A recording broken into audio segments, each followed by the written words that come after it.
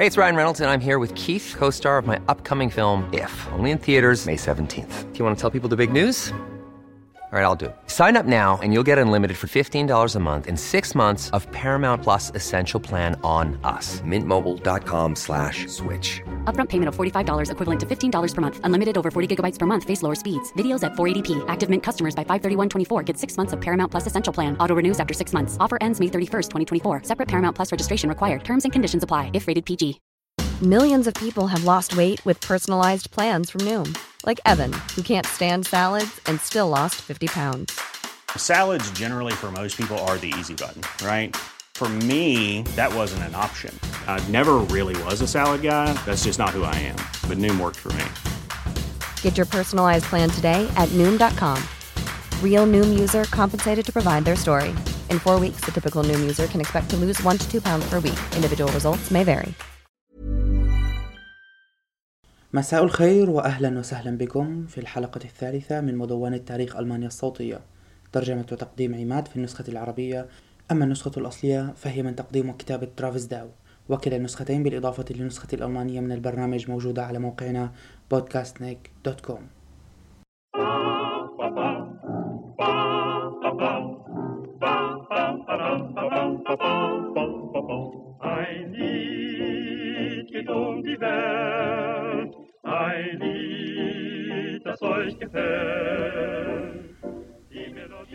إذن أصدقائي، فلنباشر حلقتنا الثالثة.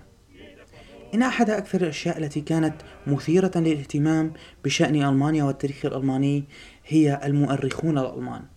إن المؤرخين الألمان كانوا فضوليين جدا، وكانوا مصرين على معرفة أدق التفاصيل وتسجيلها. فمثلا هم الذين عرفوا كل شيء يمكن معرفته عن الرومان والحضارة الرومانية، بل هم الذين اكتشفوا طروادة وقصتها. وإذا نظرنا إلى معظم الاكتشافات المهمة حول العالم فسوف نجد توقيعا ألمانيا عليها هنا أو هناك، لدرجة أني أظنه أمرا جينيا. فعادة الفضول وحب الاكتشاف هذه ليست بجديدة، فقد كانت ألمانيا هي أول بلد يكتشف ويدرس فيها أشباه البشر أو الهومينيدز، وذلك في القرن 19.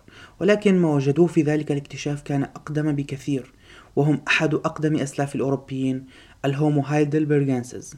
إذا دعونا نحرك عجلة الزمن في الماضي السحيق في الأراضي الألمانية، ولنرى هل بإمكاننا تحديد من كان هو الأول في استيطان هذه البلاد. وسننظر أيضا إلى كيفية اكتشاف هؤلاء المستوطنين القدامى وكيف أزيل الستار عنهم. وكما هو متوقع فإن البشر وأسلافهم عاشوا منذ قديم الزمن في ألمانيا وغيرها، ولكن في الحقيقة فإن هذه الأرض استوطنت منذ مطلع التاريخ وما قبله أيضا. وبالتكلم عن ما قبل التاريخ سنستهل حديثنا عن أقدم الأسلاف الأوروبيين الذي ذكرته منذ قليل، الهومو هايدلبرغنسز، والذي يطلق عليه في بعض الأوساط العلمية هومو ريديجنسز، وهو جنس منقرض مما يسمى بالجينس هومو أو الجنس البشري إن صح التعبير، وهو تصنيف يضم أشباه البشر والبشر بمختلف أنواعهم والفترات الزمنية التي وجدوا فيها. وقد عاش الهومو هايدلبرغنسز في أوروبا وأفريقيا وغرب آسيا منذ 600 ألف سنة على الأقل، وهناك بعض الدراسات التي تشير إلى وجودهم قبل 1,300,000 سنة مضت. إذن كيف تم هذا الاكتشاف؟ ومن الذي قام به؟ وأيضا ما هو الذي تم اكتشافه بالضبط؟ هذا ما سنناقشه بالإضافة إلى اكتشافات أخرى في هذه الحلقة. أولا فإن ما تم اكتشافه هو فك سفلي متحجر يعود إلى أحد أفراد الهومو هايدلبرغنسز، سمي لاحقا بماور 1. وماور هي اسم المدينة الألمانية التي وجدت بقربها هذه العينة، وقد اعتبرت ماور 1 المسطرة أو العينة المرجعية لهذا النوع، وقد تم اكتشافها أو بالأحرى إيجادها من قبل دانيال هارتمان. أما الاكتشاف العلمي والتصنيف فكان من طرف أوتو شخويتنزاك، وذلك في عام 1907.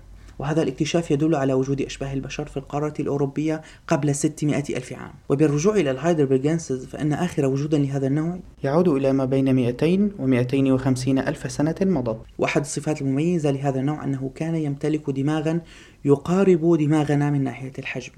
أما عن صلة القرابة بين بشر اليوم والهايدلبرغنسز فإن السابق ذكره يعد السلف المباشر للهومو سابينس في أفريقيا والنياندرثال في أوروبا، والمرجح أيضا أنه السلف المباشر لإنسان دينيسوفا في آسيا. وبالانتقال إلى اكتشاف ألماني آخر فإن أول أسلحة صيد كاملة اكتشفت في العالم كانت في ألمانيا، وبالتحديد في منجم فحم قديم في شونينغن في عام 1995، حيث وجدت رماح صيد قصيرة بأطوال تتراوح ما بين 2 إلى 2.5 تعود إلى 380 ألف عام، ومن المرجح أنه تم استخدامها من قبل الهايدلبرجنسز السابق ذكرهم. وأيضا إلى اكتشاف ألماني آخر يعود إلى فترة أقرب من السابق ب250 ألف عام، وهو الاكتشاف الأول للنياندرتال أو الإنسان البدائي، وهو بالطبع اكتشاف ذا قيمة كبيرة في المجتمع العلمي. وسوف نتبحر قليلا في هذا الاكتشاف لأهميته العلمية وارتباطه بالتاريخ العلمي الألماني. إذن النياندرتالز نسبة إلى ما يعرف بالإنجليزية نياندر فالي أو وادي نياندر، وهو المكان الذي اكتشف فيه هذا الصنف، وهو واد صغير بالقرب من نهر الدوسل في ألمانيا في مقاطعة شمال الراين. وقد كان هذا الوادي هو المكان الأول الذي يكتشف فيه أول أحفورة في العالم تعود لغير البشر المعاصرين في عام 1856. وقد سمي هذا النوع الجديد بالنياندرتال، أما تلك الأحفورة فقد سميت نياندرتال 1، والتي قدر لاحقا عمرها ب40 ألف عام. في عصر مماثل تم العثور على أدلة على الإنسان الحديث في الكهوف وجبال الألب بالقرب من أولم، وتضم مجموعة من المزامير المصنوعة من عظام بعض الطيور والماموث، وتلك المزامير تعد أقدم الآلات الموسيقية التي وجدت في التاريخ، وتعود ل42 ألف سنة مضت. واكتشاف آخر لما يسمى بالرجل الأسد أو لايون مان، والذي يعد أقدم قطعة فن تجسيدي في التاريخ، والذي يعود للعصر الجليدي. وكذلك هنالك فينوس اوف هولفيلز، والذي يعد أول قطعة فنية من الفن التصويري البشري، والتي تعود إلى 350 ألف عام مضت. وبالعودة إلى أهم الاكتشافات الموجودة في هذه الحلقة، وهي النياندرتال 1، والتي تعد العينة الأولى التي حصلنا عليها من هذا النوع، والتي تتكون من غطاء جمجمة وعظمتي فخذ و3 عظام من الذراع اليمنى و2 من الذراع اليسرى وجزء من عظم الحرقفة وبعض أجزاء عظام الكتف والأضلع أيضا. والجدير بذكر هنا أن أول من رأى هذه البقايا وهما عاملان منجم إيطاليان ظنا أنها عظام دب، ولكن لحسن الحظ لم يتخلصا منها، بل أعطوها لأحد الباحثين المدعو يوهان كارل فهولغوت، الذي ما لبث أن لاحظ مدى تميز هذه الأحافير ومدى تشابهها مع عظام البشر الحديثين في بعض الأماكن واختلافها في أماكن أخرى. فقد كانت العظام أثخن قليلا من عظام البشر، وقد كان هناك أيضا جبهة بارزة نحو الأمام في الجمجمة فوق العينين.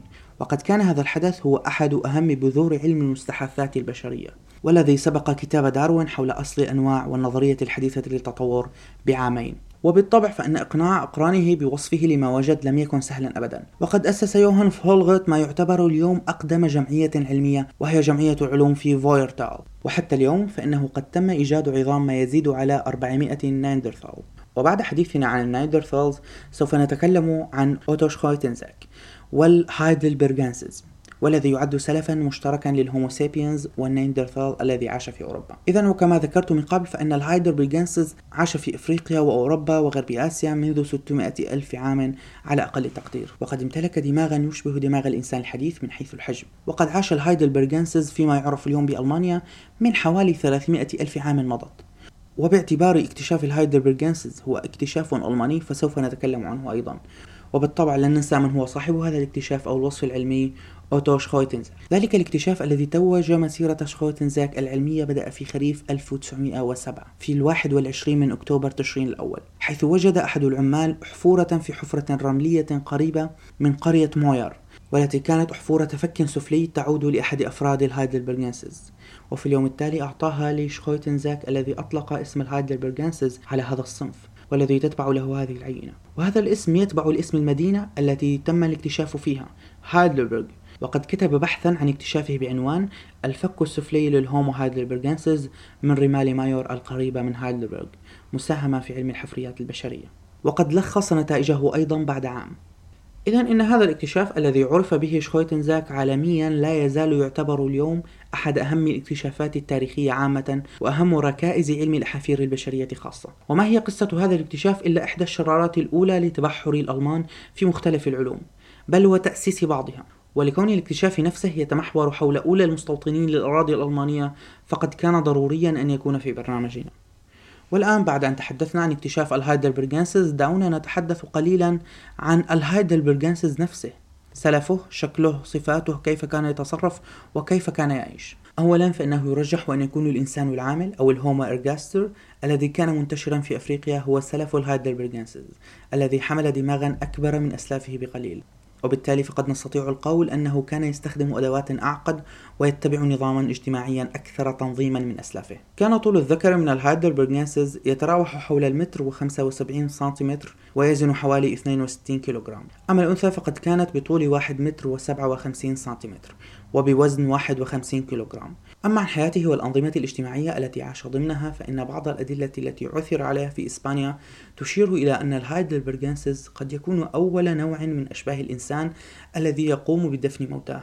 ومن ناحية التواصل واللغة، فإن عالم الآثار ستيفن ماثن يرجح أن الهايدلبرغنسز كانوا يمتلكون نظام تواصل من نوع Pre-Linguistic System of Communication، أي نظام تواصل ما قبل لغوي، اعتمد بشكل أساسي على أسلافهم أي الإنسان العامل هومو إرغاستر، فقد كانوا أول أشباه البشر الناطقين أو القادرين على إصدار أصوات معينة عبر حنجرتهم. ومن ناحية الفن والرموز، فإنه لم يوجد أي تماثيل أو قطع فنية تعود إلى عصر الهايدلبرغنسز، بل كل ما وجد كانت أدوات حجرية بسيطة. ولكن الجدير بالذكر هو إيجاد آثار في جنوب فرنسا على استخدام الهايدلبرغنسز لصبغة حمراء كونوها من مواد موجودة في الطبيعة واستخدموها كطلاء. وكما تشير بعض الملاحظات والتحليلات إلى أنهم كانوا يستخدمون اليد اليمنى كما معظم البشر الحاليين.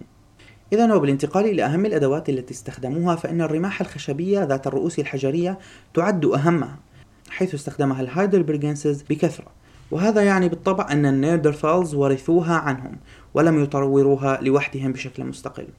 وأما عن تطور الهايدلبرغنسز لأنواع أخرى، فنلاحظ أن هنالك تفرع ناتج عن ذلك كما ذكرنا سابقا، وهما فرعين رئيسيين، أولهما النيردرثال في أوروبا والذي تشعب عن الهايدلبرغنسز قبل 300 ألف سنة، وثانيهما كان يعيش في أفريقيا وهو الهومو سابينس الذي تشعب عن الهايدلبرغنسز منذ 200 ألف عام. ولكن سيقتصر حديثنا عن الفرع الذي عاش في أوروبا ألا وهو النيردرثال.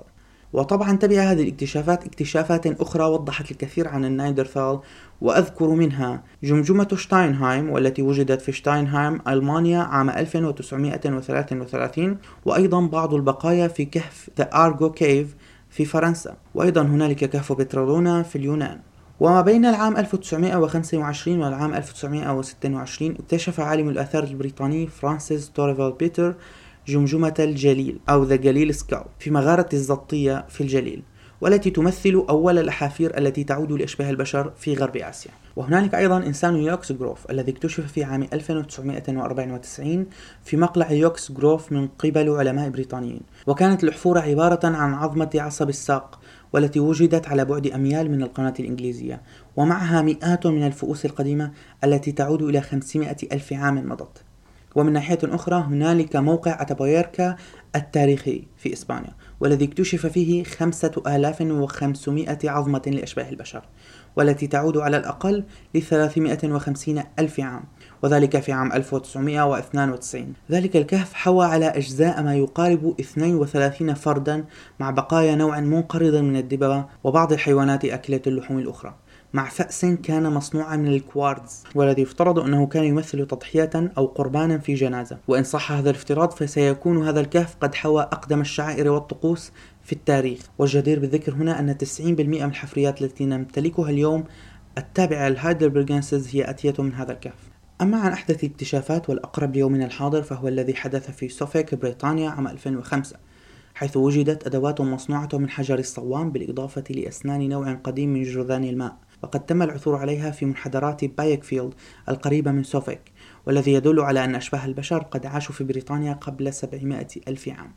وآخر اكتشاف سوف نتكلم عنه اليوم هو اكتشاف تم في شونينغن ألمانيا، والذي كان عبارة عن 8 رماح خشبية من العصر الحجري القديم، وتعتبر هذه الرماح هي أول وأقدم دليل على ممارسة الصيد عند الهايدلبرغنسز، بالإضافة إلى ما يقارب 16,000 عظمة من حيوانات مختلفة الأجناس، والتي تعود ل 300 ألف عام مضت، والتي وجدها الدكتور هارتموت ثيم ألماني الجنسية ما بين عام 1994 و 1998 في منجم سطحي في شونينغن.